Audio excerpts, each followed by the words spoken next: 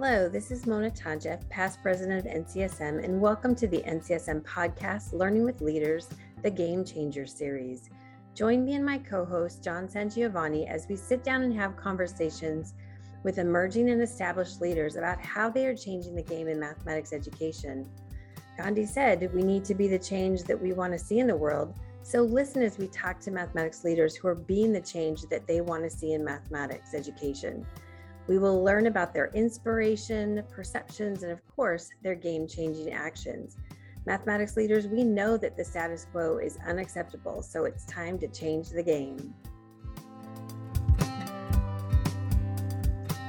So yes, it is time to change the game. Hello, I'm Mona Tanjev, and welcome to the NCSM podcast, Learning with Leaders, the Game Changer series. John Sangiovanni and I are the co-hosts, and today we have a new game changer with us today, Peter Liljedahl. Dr. Peter Liljedahl is a professor of mathematics education in the Faculty of Education at Simon Fraser University and author of the best-selling book, Building Thinking Classrooms in Mathematics, Grades K through 12, 14 Teaching Practices for Enhancing Learning. He is the former president of the International Group for the Psychology of Mathematics Education and the current president of the Canadian Mathematics Education Study Group. Peter is a former high school math teacher, my kind of peep, who has kept his research interests and activities close to the classroom. He consults regularly with teachers, schools, school districts, and ministries of education on issues of teaching and learning, problem solving, assessment, and numeracy. So welcome, Peter. We are very honored to speak with you today. Oh, and thank you for having me. It's a pleasure to be here. Yeah, welcome, Peter. I am so excited to speak with you, and let's just jump right in. In our opening acknowledgement, it's crystal clear for every teacher who has the courage to change. Our new series is about mathematics leaders who are changing the game of mathematics education. What does it mean to you to be a game changer? Oh, wow. You know, I guess that's what I'm out there trying to do. I don't really think of myself as a game changer so much as someone who's just out there trying to move the needle, further the agenda. And to be honest, I feel like I'm part of a collection of people who do this. It's not a coordinated effort. It's not structured in any way, but I feel like there's a cohort of people who are out there who have for a very long time trying to move us forward in mathematics education. I'm just happy to be part of that, really. The game has been changing slowly and for a long time. And I think the more of us that are working in that area, the better it is. So as I was reading your book, so I'm a former high school math teacher, so I haven't gone through the whole book yet. I will spell that information out. But as I'm reading it, I was thinking about my own personal experience as a high school student and how engaging in mathematics in a different way would have really made an impact on me as a student. And so when I think about that building a thinking classroom is in itself is a game changer. So in your own words, what are the big ideas about this thinking classroom that sets it apart from what I experienced as a high school student or what you consider a contemporary or a traditional math classroom? Okay, so this is a very good question. So, and this is the essence of the work that I was doing was, it started with me spending a lot of time in classrooms and observing teaching and learning. And what I was seeing by and large was this routine that I kept seeing over and over and over again, a very small set of classroom practices that teachers were using everywhere I went. And I've been in schools on 6 different continents, and it really doesn't matter where I am. I see the same thing. Classrooms look alike. What happens in classrooms look alike. And that's fine if what we were seeing on the learning side was really positive, but I wasn't. What I was seeing in the students was that by and large, they weren't thinking, at least not in ways that we know students need to do in order to be successful at mathematics. The dominant behavior I was observing was mimicking, Mimicking is not the same as thinking. It approximates thinking, but it's not the same as thinking. And I started to really ponder about what are the negative consequences of this. And if you think about it, thinking is a necessary precursor to learning. And if students aren't thinking, they cannot be learning the way we want them to be learning in mathematics, at least. So I started to really explore this idea of, so what has to change in order for the thinking to start to happen? And given that everywhere I was going, I was seeing the same sort of classroom routines, and everywhere I was going, I was seeing students not thinking, I realized that in order to get thinking to happen, I needed to seriously work on these classroom routines. And rather than try to, and I think a lot of effort has gone into optimizing classroom teaching in mathematics within that paradigm of those normative structures. And I wanted to do something different. So I decided I was going to tear down teaching to its foundation. And I was going to take nothing for granted, nothing assumed as effective. And I started working with teachers solely on the constraint that we have a set bell schedule and 4 walls of a classroom, but anything else that happens in there is open for negotiation. And we started trying different things that did not conform to the norm. So rather than having students sit, we had them stand. Rather than starting with front-end loading of material, we put that at the end of the lesson. Rather than giving tasks textually, we gave them verbally. And some of this was deliberately oppositional to what we were seeing in the normative structures, but there was also a huge amount of just experimentation with thousands and thousands of micro practices, just trying little things differently and seeing if it had an impact on student thinking. And what emerged are the practices of the thinking classroom, which is the 14 ways that we can enact the things we always do, but enact them in a way that promote thinking. So for example, we all use tasks. But if we want students to think, we have to give them something to think about. And so we have to give them a task that they have to think about, because thinking is what we do when we don't know what to do. And that has a lot of impact on how we choose a task. Because if we give them something familiar, they're not going to think, they're going to mimic. If we show them how to do it before we have them do it, we're sucking the thinking out of it. So we use thinking tasks. We have the students in random groups. We put them on vertical surfaces, on whiteboards and windows to do the work in their groups.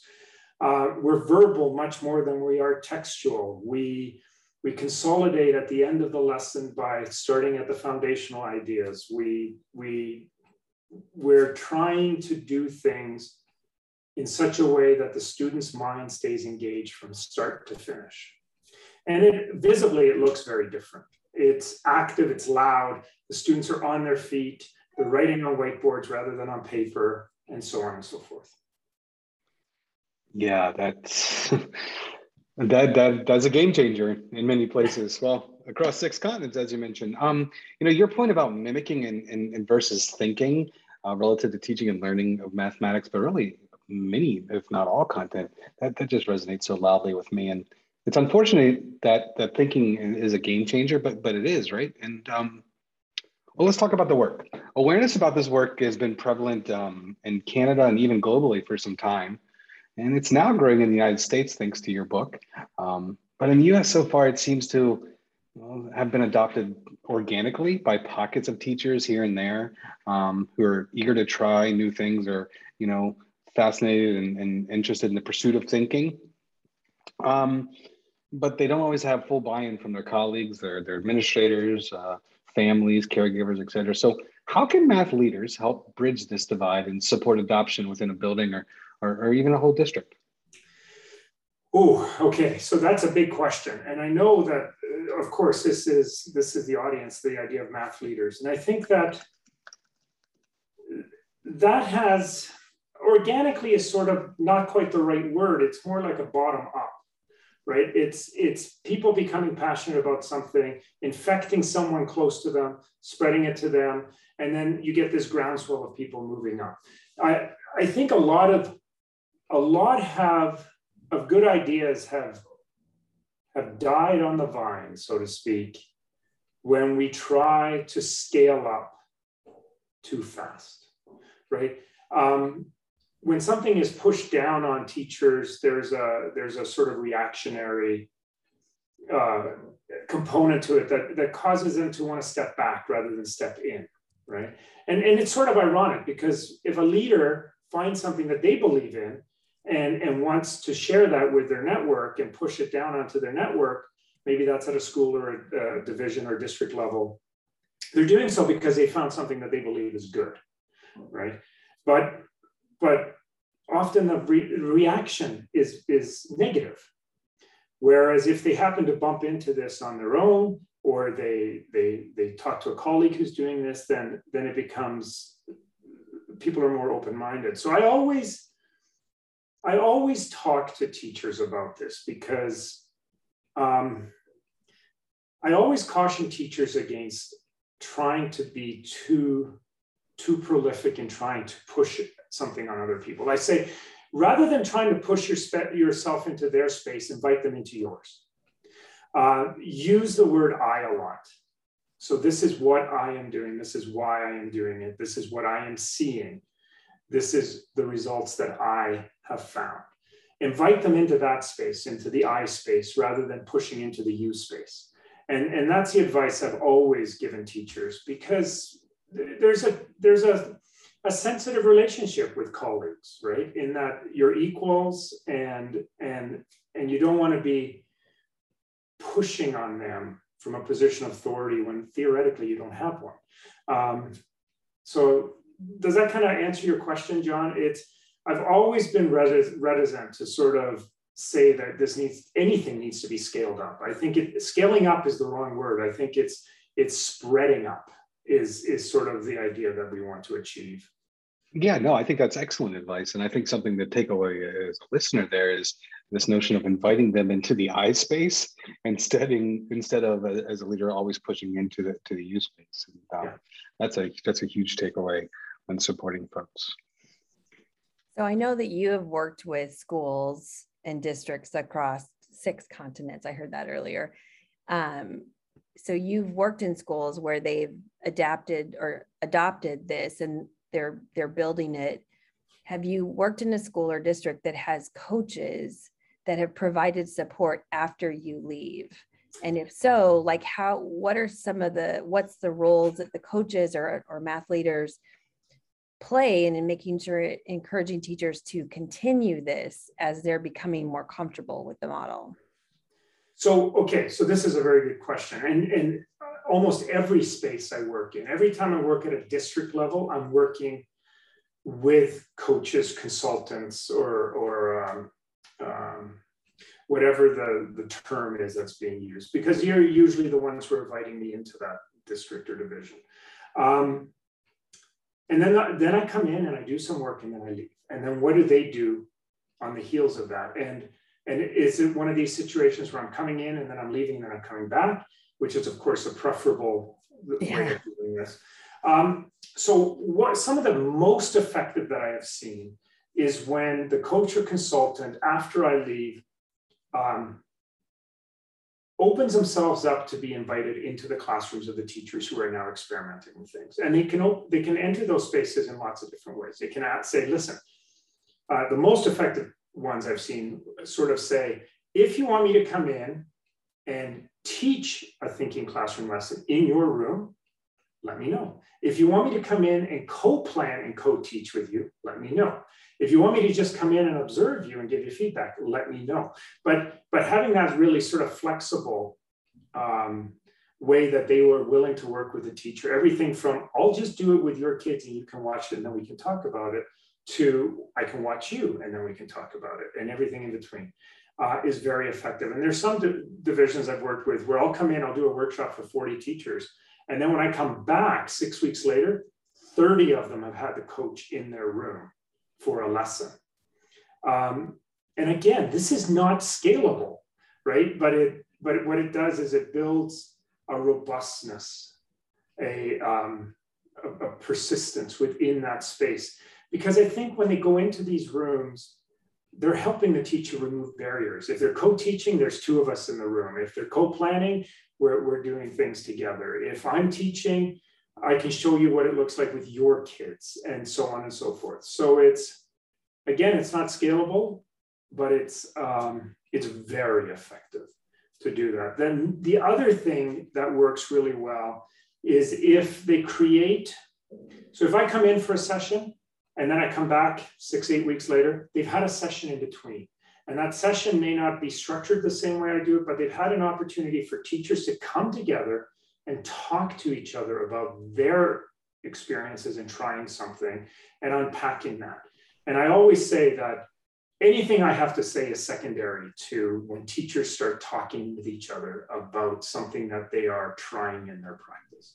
So that one is more scalable, this idea that we're going to have, and that doesn't have to be me. I think that's anybody that anytime you have someone coming into a division or a district to do work, if you can have opportunities for teachers to meet in between, to talk to each other about what they're trying, I think that really is a value-added accelerant in that professional growth model. So, Peter, that is really helpful. It made me think about this next question, and that is, in your experiences working with coaches and consultants, and preferably go back to follow up on the work and what have you. But have you been exposed to or observed things that we might do unintentionally that discourage, growth in practice or teacher adoption, et cetera? Yeah, that's a tough one, because generally by the time I'm working with a coach or consultant, these are people who are really good at their craft. So it's rare that I would have come across something that I would say is detrimental. I think something that's detrimental at the system level is when somehow the person who's meant to support you is also the person who's meant to evaluate you. And I think that dual role is really problematic. It's really hard to develop the rapport with a community of teachers when you are both their evaluator and their support structure. And I've seen that at systemic levels happen before. And it's not a good thing. And I've seen it happen at administrative levels as well, where divisions have decided that the role of vice principals in the school is going to be to go around and evaluate, not in a punitive way, not in a way of this is going to determine whether you get hired again or it's going to determine your pay scale, but as part of as a systemic rollout of feedback. So it's meant to be positive, so that they're going to come in and watch you do a lesson, and then they're going to give you feedback. Nothing gets written in a record or anything like that. But then they're also the ones who are meant to be providing you the support. And even in those settings where all of those sort of punitive constructs are removed, it creates a tension for the teachers to be trying to operate in this space. Really, they need to not be judged, right? And as you brought out that sort of what I put in the front of the book for any teachers had the courage to change. I think change requires courage, and you need people who are on your side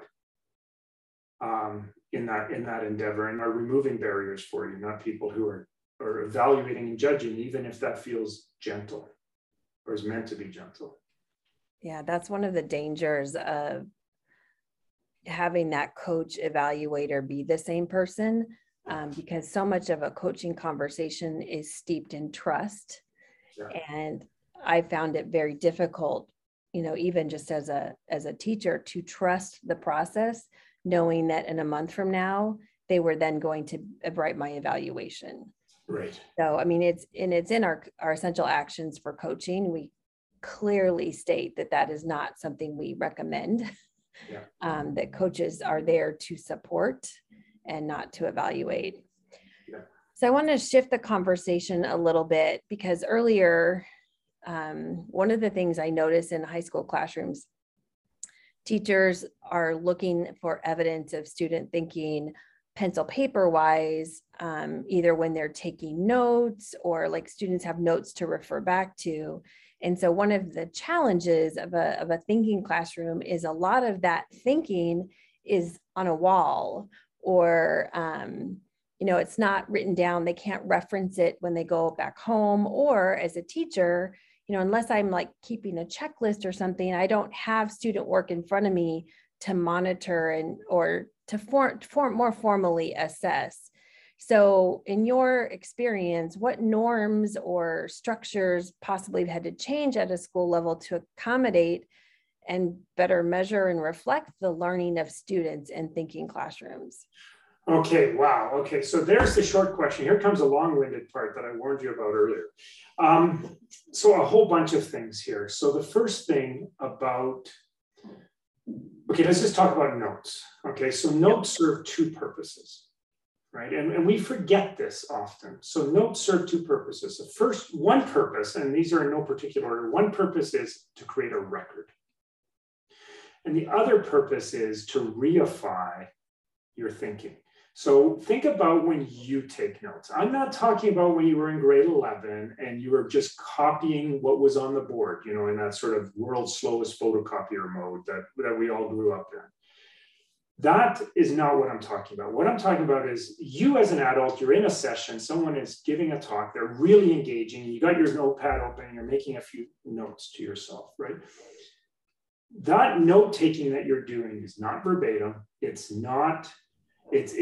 specific, it's notes to yourself for the future when you think you might forget something. You're organizing your thoughts as part of this process. You're turning ideas into things in the form of notes, right? So Wenger calls this reification, right? That process of turning things that you're hearing and things that you're doing into notes is a really powerful thinking activity that helps you organize the information in such a way that you can then access in a different way later. Now we can use all sorts of psychological terminology for what's going on inside your brain, but nonetheless, I think we can all accept that that is a valuable process. And that process is mostly forgotten in the note-taking thing we see happening in K-12 systems nowadays, where it's really just, I want you to copy what we're doing here. And my research shows that that is a mindless activity. The students are checked out. We proved this in lots of settings, and then they don't access them, right? So what's left is the opportunity to reify is gone. So now all we have is a record. Well, if all we want the students to have is a record, well, then I'll post them online. That'll free up 40 minutes of my lesson, and we can do something more interesting with them. So one of the things that we found happening in thinking classrooms that became really, really apparent was that there was a difference between collective knowing and doing and individual knowing and doing. And I'll give you an example. So we would be in a classroom and we'd be watching a group of students at the boards working on a sequence of curricular tasks. And we're like, wow, this is amazing. They got it. Every one of these students can do it. They're taking turns leading. No one's riding coattails. They're just getting more and more advanced in their thinking. It is amazing. We test them 2 days later. Nope. Okay, what happened? Where is that individual knowing and doing that we thought we saw 2 days earlier? So we thought, okay, we must have had rose-colored glasses on. Let's go back and look at the students working in the group again. And no, we don't have rose-colored glasses on. Everyone is demonstrating that they can do this. Test them 2 days later? Nope. Okay, so what's happening is there's a difference between collective knowing and doing and individual knowing and doing. And that collective knowing and doing is a really powerful sense-making space. Meaning-making space. I don't want to sacrifice that. That is where the students are negotiating, making meaning, and coming to understand and discover and the mathematics that they're meant to be learning. It's a powerful vehicle. But how do we now move that collective knowing and doing from the collective to individual knowing and doing? That became one of our questions. It turns out that note-taking is one of the things that helps move this, but not the mindless note-taking, meaningful, mindful note-taking, where the students, and what we do is we call them notes to my future forgetful self, what do you have to write down today so that in 3 weeks you can remember what you were able to do? And that is that reifying process where the students sit down and for the first time in a thinking classroom lesson, they have a moment to themselves, they think about what they were able to do and they make some notes to themselves. But we have to take the control away, right? We have to take the control away. And if we're worried about it, we can post some notes online. They're a great backstop and the parents think you're doing your job and all of this stuff. But it's having the students write those meaningful notes are really, really a vital part of the thinking classroom. The same with doing check your understanding questions, which is a rethink on practice and homework. Two metaphors that just aren't working. All right, so there's the first part of the question. The second part of the question is, where's the thinking? Like, where's the evidence of thinking? And one of the things that teachers realize very quickly when they're in a thinking classroom is that the evidence of thinking is all around you. You're hearing it, you're seeing it, you're observing it, right? And it's evident in a way that is very difficult to recreate on paper and pencil, right? Because it's all that chronology gets flattened out and all that diversity and the nonlinearity gets flattened out, and all you're left with is this sort of linear textual thing that the students have produced. And it's a proxy for thinking, but it's not actually thinking. So if you want to evaluate thinking, if you really want to see what students are thinking and how they're doing, one of the things that you have the possibility to do in a thinking classroom is you have the possibility to shift your assessment from product-based to observation-based. And of course, triangulation of data and all of these contemporary views of assessment, outcomes or standards-based assessment allows for this to happen. It's just that when you're in a thinking classroom, that possibility is realized in such an easy way because there's so much to see and so much to listen to and so many ideas to engage with. So does that mean we don't test students? No, you can still test students, but recognizing that sometimes watching a student in action is actually much more productive for assessment purposes than having them sit down and write something on paper. That's not to say that that's not useful. It's just that there's greater possibility. And Peter, that's a perfect pivot into the last question, and something that as you're talking about mindless note-taking and even assessment, I think each of these things have, or some stakeholders have perceptions about what they're supposed to be and what they're supposed to look like, right? In fact, a thinking classroom might end up getting pushback from stakeholders, caregivers, administrators, other teachers who are accustomed to grades and homework looking a very certain way. There might even be accusations that one is not teaching because the teacher isn't showing the children or the students how to do math. So, and some might worry that students won't perform well on tests. So I guess the question we have is how can teachers and advocates of thinking respond to these statements? Okay, so these are, yes, we have seen pushback and they come from all sources, right? They come from administrators, colleagues, students, parents, or caregivers, I guess is a more global terminology that you use there. We can see that. We see the pushback coming from different places. And why does it? So what do we do about it? So some of the things, the most tragic one, I think, is when the pushback comes from an administrator. Because that puts a teacher on very unsure footing, right? I always say, when I work with administrators, I always say to them, teachers are not afraid of parents, they're afraid of administrators who don't support them in the face of a parent, right? An administrator who has your back gives you the courage to take that step forward. When you don't think they have your back, it's a really tenuous space to be operating in. So let's talk about parents. Why do parents push back? Almost always the root of the pushback lies in anxiety and fear. The fear that if you don't do your job well enough, we're going to have to pick up the slack at home. And it's really, that's a frightening thought for some people, right? Because they may not have the resources to do that, whether that resources is their own mathematical ability or the finances to hire a tutor or the time to put into even looking for resources, right?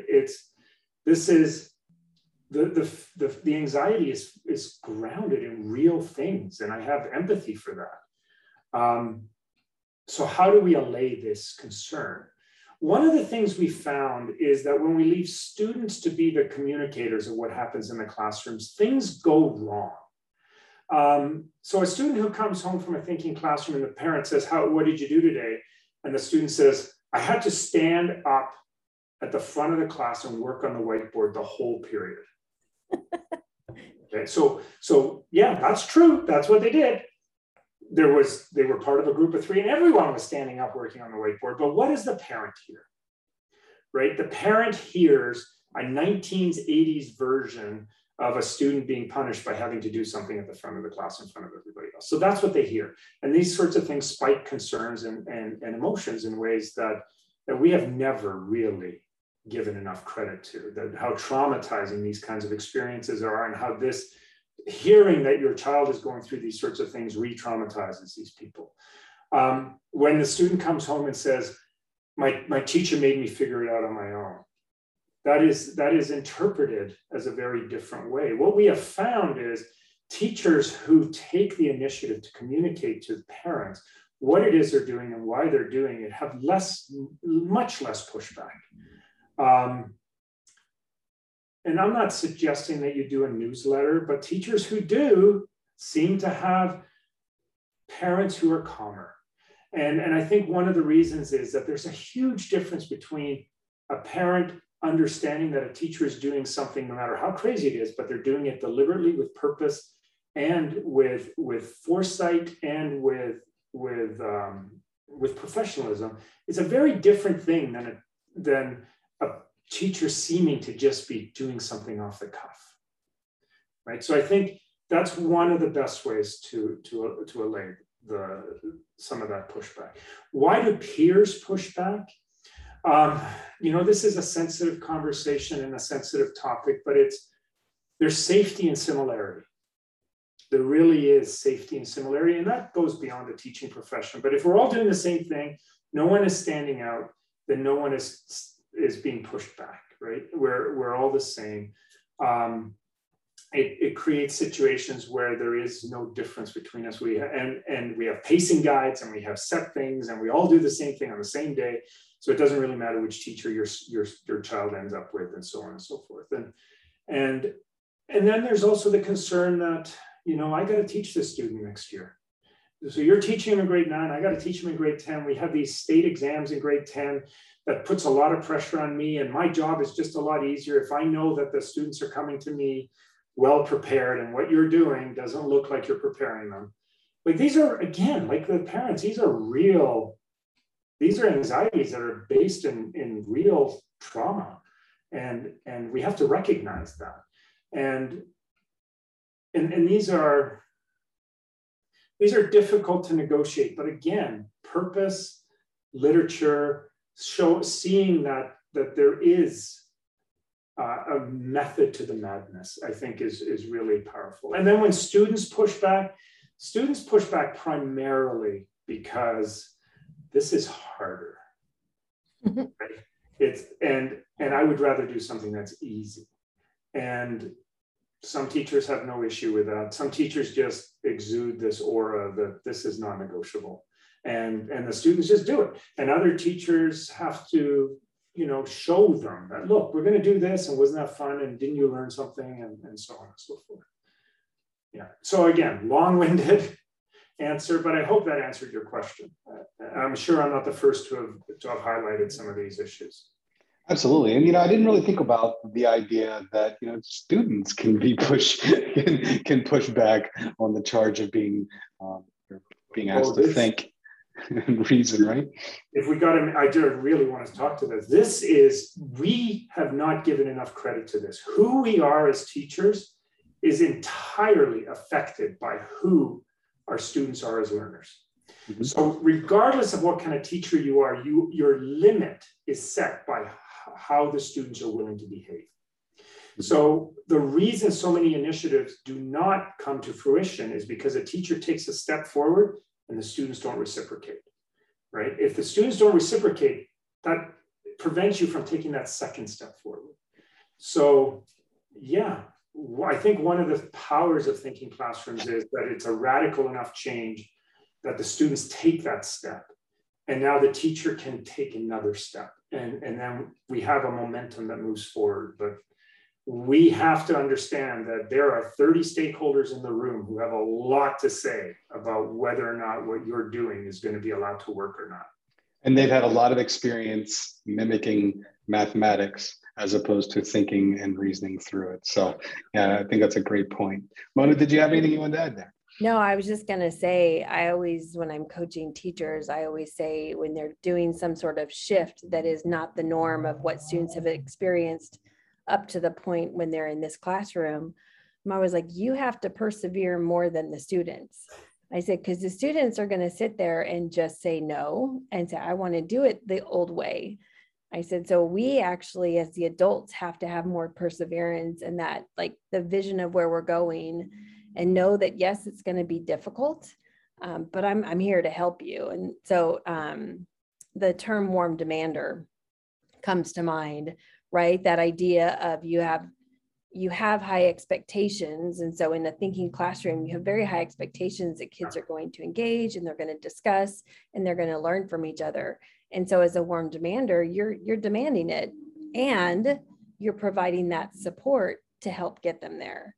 I love that. So, and we found in our research, and this was an interesting byproduct, it takes 2 Mondays to make a change. So if you start on Monday and persevere for the entire week, and then you come back and the following Monday you're still doing it, the students just kind of go, okay, I guess this is the way it is. That is something, that is a perfect way for us to wrap up this evening. As a matter of fact, they just need 2 Mondays. That's what it is. 2 Mondays. They need 2 Mondays. For the past 18 months, it's felt like Groundhog Days. But now we just need 2 or 3 Mondays and life will be better. Yeah. Awesome. Well, on that note, I just want to say thank you, Peter, for spending time with us. I know our listeners have gotten a lot out of it. More importantly, have a great new book to read. So thank you for that. My pleasure. It's been a real joy talking with you. And to our listeners, if you have read the book, there actually is a Facebook group, building thinking classrooms, something like that. But 11,000 teachers. How many? 11,000. 11,000. Yes, I am one of them, and they are great. Like, they're very honest and forthcoming, and they are so willing to share. And there's so many images of student work that are just amazing. So it's a great community to be involved of and part of, even if you're just sort of lurking at what people are sharing. But I have learned a ton, and I've only been on it for about 2 weeks now, but it's just been really fun to listen to teachers and sort of what they're grappling with. So we appreciate your game-changing attitude here and helping us all become better at our craft. So thank you for that. My pleasure. Thank you. And thanks, listeners, for jumping in this time. We look forward to seeing you at our next release. We hope you have been inspired by this bold mathematics leadership conversation and will tune into our podcast series each month. If you enjoyed this episode, please share it with others, post about it on social media, or leave a rating and a review. You can learn more about NCSM, Leadership in Mathematics Education, and our upcoming professional learning events on the NCSM website at mathedleadership.org. You can also follow NCSM on Twitter at mathedleaders using the hashtag NCSMBold. Thanks again.